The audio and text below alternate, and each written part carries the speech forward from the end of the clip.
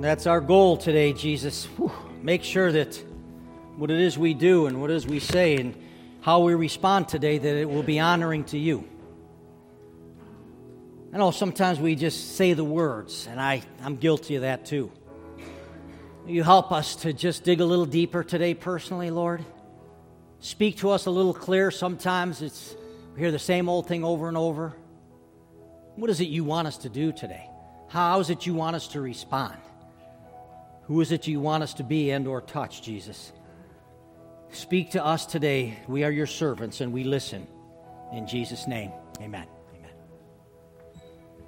Morning, everybody. Got just a couple things here for you today. We're really struggling with our children's ministry, everybody, and Marcia told me that if we don't get somebody to help with the nursery in the 4th through 6th grade, we're probably going to have to close those in February. So I know that the Lord's been speaking to somebody, and that's not going to have to happen. So I just mentioned that to you so that you'll just feel that nudge of the Spirit today and see what it is that He wants you to do. Secondly, aren't you thankful that this weather wasn't here when Pastor Daniel and his wife were here? I have a video announcement for him at the end of the message today before the announcements there. So, all right, in your notes there, I got a graphic I want Derek to put up here for me. Derek, tell me if you know who this guy is. Drew Brees. Yeah. Anybody have a clue why I have a picture of that side of his face? He's got a scar. He's got a birthmark, actually. It's a birthmark. It was when, and if you ever seen it up, I saw one picture up really close. It was gross, even to this day. It's weird. It's a birthmark that he had. And, you know, he had one voice. You know how it is when you're a kid? Any little thing to let other kids mock you, it's just bold and bright, you know. Somebody goes through 4th, 5th grade, before you know it, they got a set of glasses, and there's like 4 eyes. And we find all kinds of things. Maria's brother's name was Tony. He was overweight, 2-ton Tony, all kinds of wonderful things. But Drew Brees, from an early age, had a voice that continued to speak to him amidst getting made fun of for it. And it was his mom. And his mom said to him, "You know what that is, don't you? A lot of people don't have that. You do. Because that's what happens when an angel kisses a human being, little boy." I know that's bad theology, but it helped.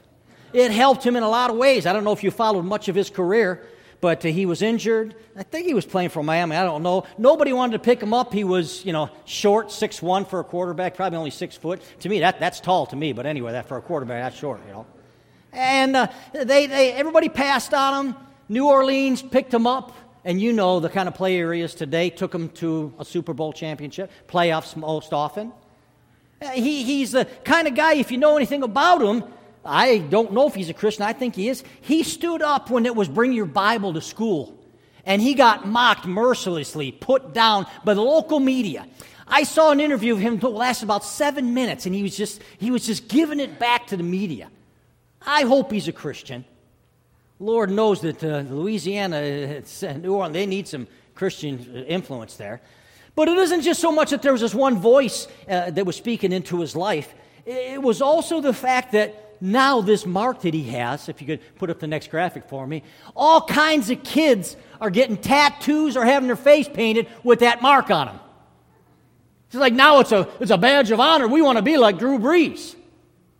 One voice in the man's life that continued to help speak to him that you're not common. In the top of your notes, I have the fact that I put that life is common. While there's one voice speaking in his life, I don't know what voice is speaking in your life, but I know that there are many, many voices that are speaking into the lives of all kinds of people, and they're saying basically life is common. There's really no difference between plant life and animal life and human life. They're all the same.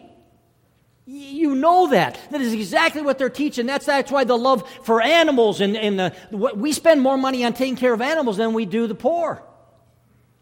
That's why, everybody's hugging a tree lately. I'm not going to, I'll just let that pass. They're teaching us everybody's on the same level. It's all somehow connected, this, that, or the other. On the evolutionary line, there's an amoeba. They're the same as an ant, a fish, an ape, a dog, a bird, and man. It's all just common. Common in regards to who it is, what it is, and where we're from and where we're going. And today is National Sanctity of Human Life Day. I noticed that some folks in some of the advertisements left off the word human. You notice that? Sanctity of Human Life, Sanctity of Life Sunday. No, I love the fact that Reagan in what was it, 83, 84, about 11 years after Roe versus Wade, says, you know what? There is going to be a sanctity of human life. Because there's all kinds of life, human life. And he established that, and it's become the third Sunday in January. I've never really done a message that talks about what all life is. I've recognized it. I had several people that said, are we going to do anything special? And I just sensed the prompting of the Spirit to say, let's just make it today about what all life is. What all life is, but most especially human life. Today something's happening from conception to death. It's getting to the place where they're devaluing human life so much so that honestly, think about it. Plant life is on its way up in regards to value, and human life is on its way down. Animal life is on its way up. That's why you can get fined for doing certain things to animals, and human life is on its way down. This word sanctity, I didn't do enough research to know where he came up with that, where Reagan came up with that. I don't know where it came up, but I love it. I think as Christians, as we understand, I don't know if evangelical Christians gave him the word, he thought of himself. I have 3 definitions in your notes that just connect right to that word. And there's definitions, and the first one really is in regards to holy, holy, holy is the Lord. The 3 references to holy, because here is the definition: exalted or worthy of complete devotion as one perfect in goodness and righteousness, having a divine quality. Holy. And derived from that is several different words. One of them is sanctify. It's found all throughout the Scripture in various forms. It's to set apart or declare holy or consecrated. It is what happens to a Christian. They are set apart. They are sanctified. In an ongoing way, and hopefully a time in a day in your life where I said, boom, I want to be all in for Jesus Christ. And then I take a look at the word that's used for today, national sanctity of human life, the state or quality of being holy, sacred, or saintly. I want to say to you again, today is not a message where I say, well, gee, I went home and I really felt good about the message. Today, I just would ask, could you please say to yourself, Jesus, what is one thing you want me to do in one area? Because we're going to talk from conception to death.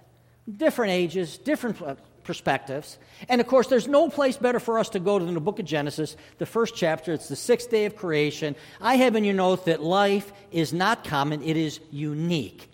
Human beings, you can say just right from Jump Street, were set apart, sanctified, different than every other part of creation. Genesis 1, 26 and 27, God said, let us make man in our image, in our likeness, so that they may rule over the fish in the sea, the birds in the sky, over the livestock and all the wild animals, and over all the creatures that move along the ground. 3 times now the word in one sentence is the word created. So God created mankind. Notice no other part of creation was given the stewardship job of ruling over, except mankind. God created mankind in His own image. In the image of God, here it is again, He created them. Male and female, He created them. Number 1 in your notes, I want to take a look at the word image. So it's life's reflection. If I read this correctly, and I understand this word correctly, it's life's reflection. It's like looking in the mirror and seeing an image of God, of God's creation. Have you ever looked in the mirror and said, man, I look like God today? Have you ever done something and said, that's something God would do? Because not just, it doesn't carry with it the looks so much as the essence of. The word in the original language has this phraseology, it's a meaning to shade something. You know, it's meaning, I went to pick out a shirt. I said to Maria, I said, well, does this one go with this? And she's like, no. When we go to pick out paint for something, well, I shouldn't even say that. When she goes to pick out paint and I hold her purse, she looks at the shades. If there's red, then there's all the shades of red. If there's green, then there's all the shades of green. If there's yellow, and so on. The passage of Scripture said there is God, and you are a shade of Him. That's what the word image carries with it. You're a shade of who He is. We're not Him, we understand that, but we are a shade of Him. Every time a child is conceived, we do what God did. Not the same way, I get it. A child is conceived, and you and I, women, they bear a brand new creation, made in the image of God and made in the image of mom and dad. We continue on with what He has started, created in His image. All life comes from God, and not only are we made in His image, He's given us the ability through birth to create images. Images. When we look in the mirror and we see God's image, we see His creation, we see His shade. We are a shade in the same color scheme as He is. The animals didn't get breathed life into. They don't have a living soul, a living spirit. Life is not common, no matter what all the other voices out there are saying. Thank goodness there was a voice in Drew Brees' life, and I hope the voice in our lives is somebody who loves us and the voice that comes from the Scriptures. You're not common. You are unique. Number 2, I want to take a look at life's resemblance. Oftentimes people look at the word we're made in His image, but they don't look at the word likeness here. You know, sometimes after service I'll go back here and I don't always know whose kids are whose kids, but I'll see a kid and I'll say, oh man, that's John's son. Not because he's causing trouble, John. I mean, I can see, oh my gosh, look at him. That's his kid. I can tell. I can see it. It's a likeness. That's what the word likeness means. It's the word for similitude. Similitude. It's to be similar to something. I have in your notes Jeremiah, and I could have very easily went to, here's a good reference, Job 33:4, you know. Job goes all the way back to creation. If you want to write it down, he says, the Spirit of God has made me. The breath of Almighty gives me life. That is exactly what is taught. I love Jeremiah because as we look into Jeremiah, as we look into the Scriptures, we always learn something that we may not know. We learn things that we may not know about ourselves and our God. In Jeremiah 1:5, can you imagine Jeremiah having to write this down about himself? That is what I'm hoping for you to get a sense of today. He says, God is speaking to Jeremiah, hey Jeremiah, before I formed you in the womb, I knew you. Before you were born, I set you apart. I appointed you as a prophet to the nations. Now, 4 times he uses the word I. It's what about he's doing in Jeremiah's life. You know, I formed you. Isn't that what Psalm 139 says? I knit you together in your mother's womb. He says, before I formed you, I knew what was going on. He says, I knew you. And for me, for 25 years of my life, I thought this was all about religion. Well, about where you go, denominate, this, that, the other. And then I came into the wonderful relationship of Jesus Christ. He said, I knew you. And every person that is born has this wonderful ability to have this relationship of Him knowing you and you knowing Him. He says, I set you apart. It's the word for holy. I set you apart. And the truth of the matter is, though many people don't find it, it is meant of you too. And you and every person, I've set you apart. He says, I knew what you were going to do. You were going to become a prophet.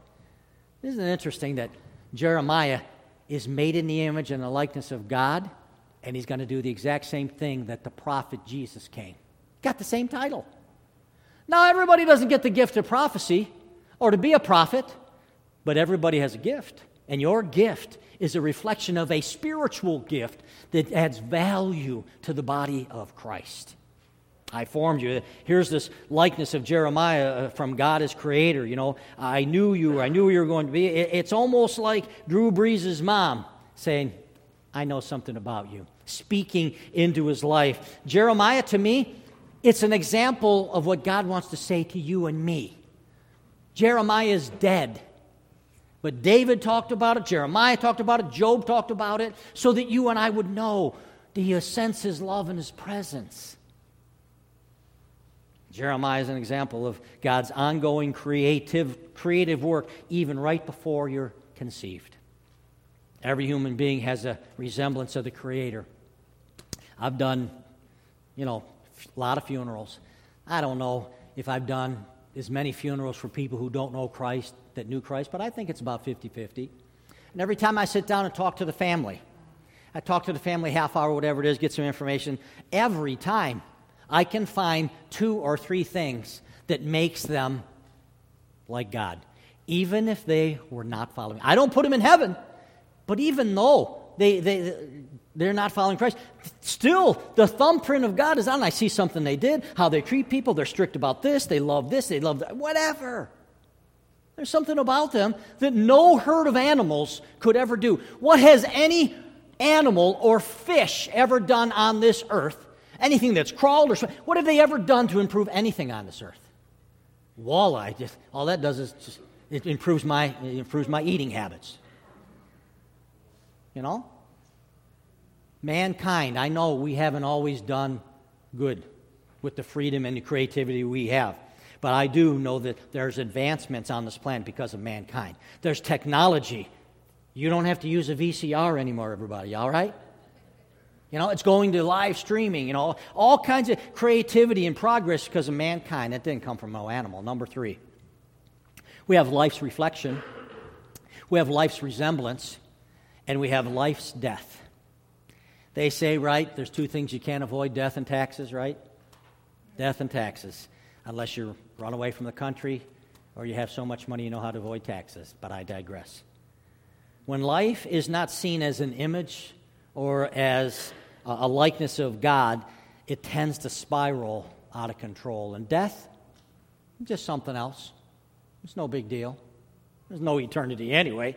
It's not my intention. I'll say this again as I give you some information about some of the things that I've come up with and many things you know. It's not my intention to make anybody hurt or feel bad about what they've done, but I want to offer to you 25 years of breaking every one of the 10 commandments that I could. Coming to know Jesus Christ is offered to you too today. So life's death, you know, the unborn and the born. Isn't that, notice that lately? It's not just abortion taking the life of an unborn baby anymore. It's Virginia, I believe it was, in New York. Now when the baby is birthed, the parents can make a decision there. Do we want to take the life or don't we? Life's death comes in several different ways. January 22nd, 1973, maybe you know that's Roe versus Wade. It's when across the United States, every state, now abortion became legal. Before that, since 1967, there were a smattering and a continuing ongoing numbers of states who were allowing abortion. Roe versus Wade just made it national across the board. Since that time, 60 million abortions have been performed in America. We've killed the number of children equivalent to a combination of these states: Arizona, Arkansas, Colorado, Idaho, Iowa, Kansas, Minnesota, Missouri, Montana, Nebraska, Nevada, New Mexico, North Dakota, Oklahoma, Oregon, South Dakota, Utah, Wisconsin, and Wyoming. 19 states, 60 million people. And I talked to you today about not just the unborn. We're devaluing life, and death isn't that big a deal when it comes to the suffering, when it comes to those with Down syndrome, when it comes to those that have a terminal illness and accident victims. Now, folks, I want to talk to you just a minute here about some different things that are going on, and I have friends, including my wife, and they're in the medical field. Some of these things are not so cut and dry and easy. But I digress to give you one point in regards to that. But I just wonder if you know what's happening in regards to doing and taking a look at screening tests across Europe and America in regards to infants and what we can find out about them before they're ever born. In regard to prenatal screening, in Iceland, since the early 2000s, a vast majority of women chose close to 100% if the child had Down syndrome to abort the baby. Iceland says we almost don't have any Down syndrome children in our country. Yeah. Almost 100%, from what I understand and see what's going on. They're terminating their pregnancy. There's mercy killings. That's what they call them. You guys all remember Jack Kevorkian. He's slid a little bit into the past, but many people say he was just a pioneer. Pioneer for assisted suicide, you know. I don't know if you know about the doctor in Youngstown. This is closer than most people realize. A doctor in Youngstown, and I think the name of his hospital was Mercy something. Helped 25 over the years, I think the number was 25, take their life by over-medicating them with pain medicine. Now, everybody here, the nurses that I talk to, they basically say to me, anybody can resist any kind of further medical treatment. No ethical part of it. But to assist and mercy killings, to insist in taking people's lives, euthanasia, you know, the elderly. Folks, I've talked to people who spent time in other countries who are saying you get to a certain age, 80, 90 years old, if you break your arm, if we're all paying for the medical support, why should we have to put the money there? Wouldn't it be much better with somebody younger? These are what I've heard coming in my ears from somebody who's a relative of ours. Euthanasia, it's illegal in the United States. But assisted suicide, a little different wording. That's legal in Oregon, Washington, Vermont, and California. Isn't that how abortion started? Several states, and then eventually the nation? Now, this was pointed out to me that by legalizing something like assisted suicide, we have to create a governmental agency that can oversee it. And they're the ones who will decide who lives and who dies by telling you which medical plan you have, or if the government's medical plan will pay for it. We would never slip into Nazism and what Hitler did. We would never slip that far down. We don't think about how far things go. When we legalize something in this country, we have to create a governmental oversight who will determine who can live and who can die. It's a slippery slope. Life is not common. It's unique, not just from its conception, all the way.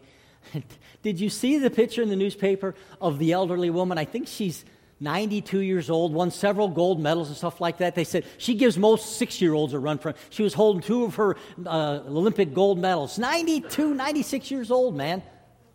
Life. My wife has a mom and dad. The mom is basically she's bedridden. She doesn't talk. She doesn't move. Wasting away to hardly nothing.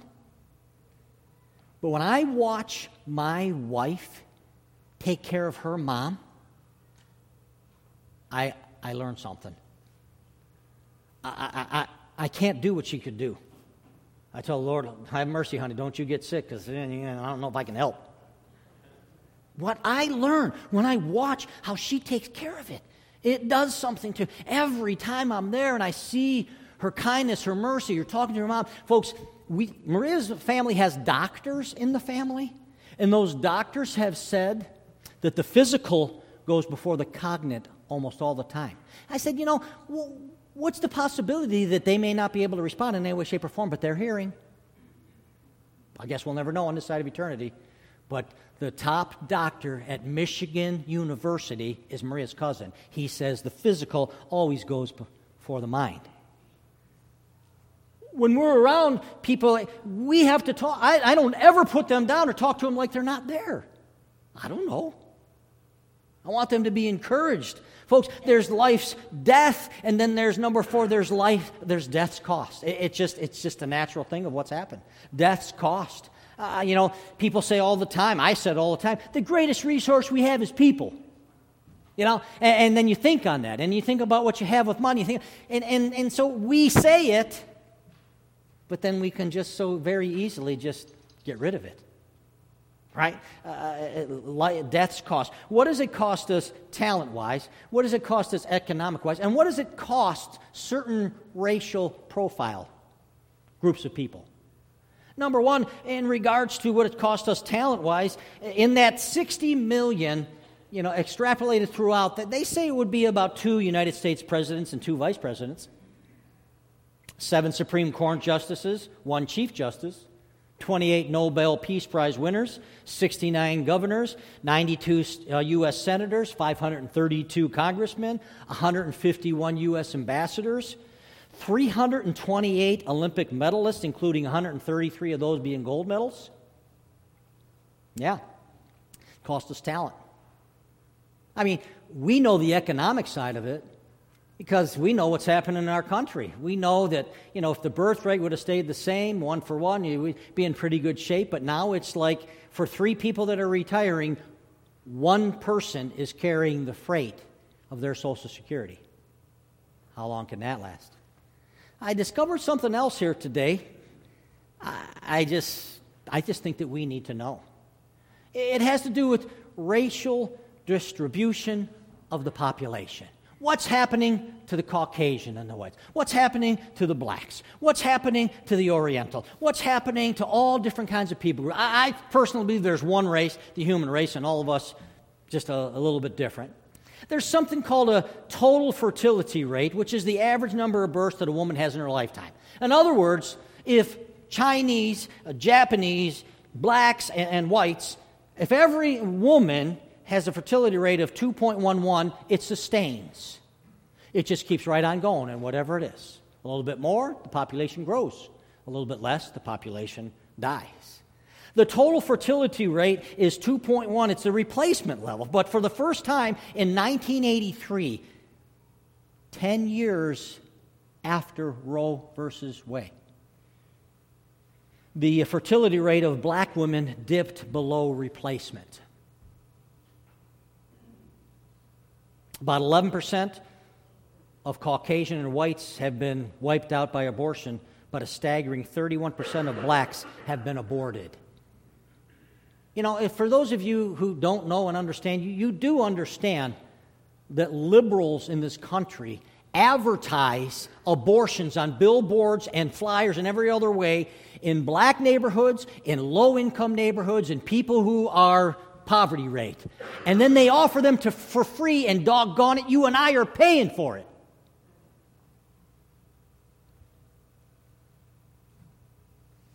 Who's a lover of the people? The Christians standing up saying all life is sacred. All life is made in God's image. All people of the human race are made in the image and the likeness of God. And my concern in your notes that is eternity is being neutralized. Maria, she does all this reading, told me about a woman, maybe you heard the story. She was an advocate for assisted suicide. She had a terminal illness. They started treating her. She started getting better. She was on her way up. Everything was going good. It was getting better. She was so committed to it, she went through with it. She had to go through with it or lose face. It's what she believed in. Ecclesiastes 3 tells us something you all know, that God has set eternity in the human heart. But nobody's thinking about eternity, where souls are dropping into eternity. We've just neutralized it. We've pushed it out of the way. And since we can live holy, since we believe this is a sanctified life, the only way that we would ever have a seed of living a holy life or being sanctified, set apart, is if what God put inside of us is holy. And God breathed into mankind and created precious, precious life. Today's National Sanctity of Human Life Day. But for Christians, it's every day. And the challenge that I have for you comes from Proverbs 24, and for me, verses 10 through 12. If you falter in a time of trouble, how small is your strength? For those of us who lean on the mighty arm of our powerful God, if you falter in a time of weakness, how strong are you in a time of trouble? Verse 11, listen. Rescue those being led away to death. Hold back those staggering towards slaughter. If you say, but we knew nothing about this. Does not he who weighs the heart perceive it? Does not he who guards your life know it? Doesn't that sound a lot like Jeremiah, God speaking in the book of Jeremiah? Will he not repay everyone according to what they have done? Oh, I'm saved, I'm going to heaven. I'm not have to worry about any of that. My wife wanted me to go see the movie Unplanned. How many of you saw the movie Unplanned? I think it was being offered at Paynesville Assembly. If I was you, I wouldn't go see it. because that's what I had every intention of doing. What do I want to go to a movie and watch something I know? It's a movie about a woman who literally worked and assisted in abortion after abortion for Planned Parenthood.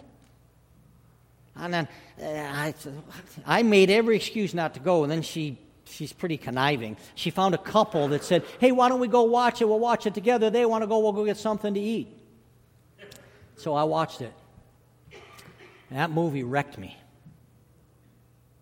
I could not stop crying or weeping after that. I went out to eat, and I had to put my sunglasses on. I was just embarrassed by the fact I couldn't. I said, Maria, from this day forward, I'm going to be a part somehow or another than just being a pastor talking about it. And I said, whatever happened from this day forward, it's your fault, dear. I told her that, and I've reminded her of that.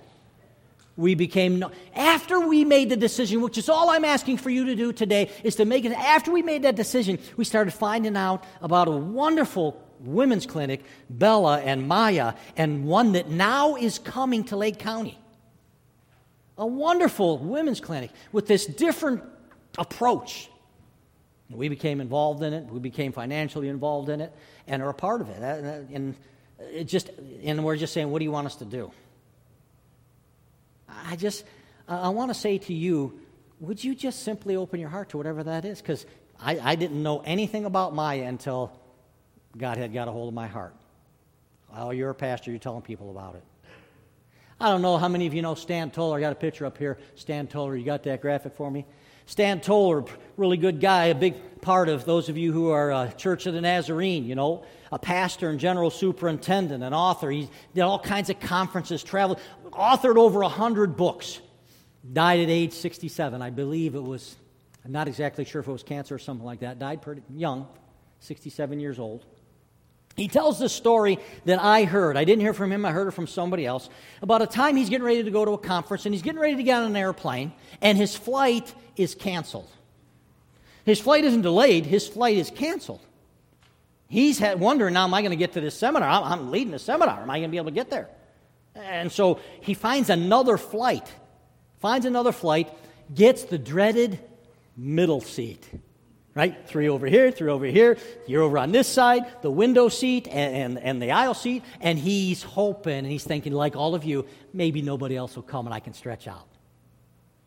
Not too long after that, they're getting ready to leave. And down the aisle, a stewardess, flight attendant, whatever you call them these days, escorting down an 11-year-old little boy with Down syndrome. He's got the window seat. Oh, sure enough, comes a businessman. The businessman takes the aisle seat, and they're sitting there. Just about the time they're taking off, as I understand and hear the story, the Down syndrome boy hits Stan Toller. Boom. Hey, sir, tell me, did you brush your teeth this morning? About this time, Stan from the story, he's like relaxing a little bit. Oh, man, it's not going to be so bad. He's wondering if you're going to get there. He said, I sure did. He said, good, the little boy said. He said, everybody needs to brush their teeth. A little while longer, boom, he hits Stan in the leg again. He says, excuse me, sir, did you say your prayers this morning? Stan Toller says, well, yes, I did. I said, good, the little boy says. Everybody needs to say their prayers. Sure enough, he gets, boom. Hey, sir, excuse me, do you know Jesus as your personal Savior? And he said, why, sir, I'm a preacher. He said, I didn't ask you that. He said, well, yes, I am. I am a Jesus, my Lord and Savior. Good, everybody needs to know Jesus as their Lord and Savior. The flight goes on a little bit. Boom, the little boy hits him again. Excuse me, sir, would you ask that man next to you if he brushed his teeth this morning? He says, it's not really polite to interrupt. He says, and the Down syndrome boys start getting louder and louder. He said, okay, sir, our young man here wants to know if you said your prayers this morning. Yeah, I'm sorry, if you brushed your teeth this morning. He says, yes. And Stan says for the first time, he's starting to think, God is doing something here. He says, I think I know what's coming next. Sure enough, boom. Excuse me, sir, would you ask that man if he said his prayers this morning? He says, our little buddy over here wants to know, did you say your prayers this morning? And the guy couldn't answer. Didn't have an answer because he didn't. And about then, Stan says, the Holy Spirit is here. Because sure enough, boom, excuse me, sir, ask that man if he knows Jesus as his Lord and Savior. And he says, our friend here wants to know, do you know Jesus as your Lord and Savior? And according to the story, I heard the man start tearing up. And right there on the plane, Stan leads him to a saving knowledge of Jesus Christ. What is it? 30,000, 35,000 feet? A boy with Down syndrome is not ashamed of the gospel of Jesus Christ. Don't tell me we can't learn something from somebody that society says is common, from somebody who's elderly, from somebody, Maria's mom and dad, who can't say a word, and yet when I watch her take care of them, there's something to be learned. I know it is a complicated topic when it comes to euthanasia and elderly and that type of thing. But they consistently remind me anybody can refuse treatment at any time personally.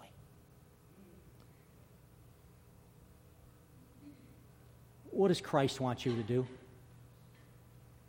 From conception to death, what is your heart drawn towards? Jesus, today, we celebrate the sanctity, the holiness of human life. The only reason we're celebrating that is because of you, made in your image, made in your likeness. We've seen what a fallen world has done. And maybe there's some people who were like me. That Pastor Evan, he talks about it, this, that, the other, but then you grabbed a hold of my heart. I don't know what you'll do in the hearts of those that are here today.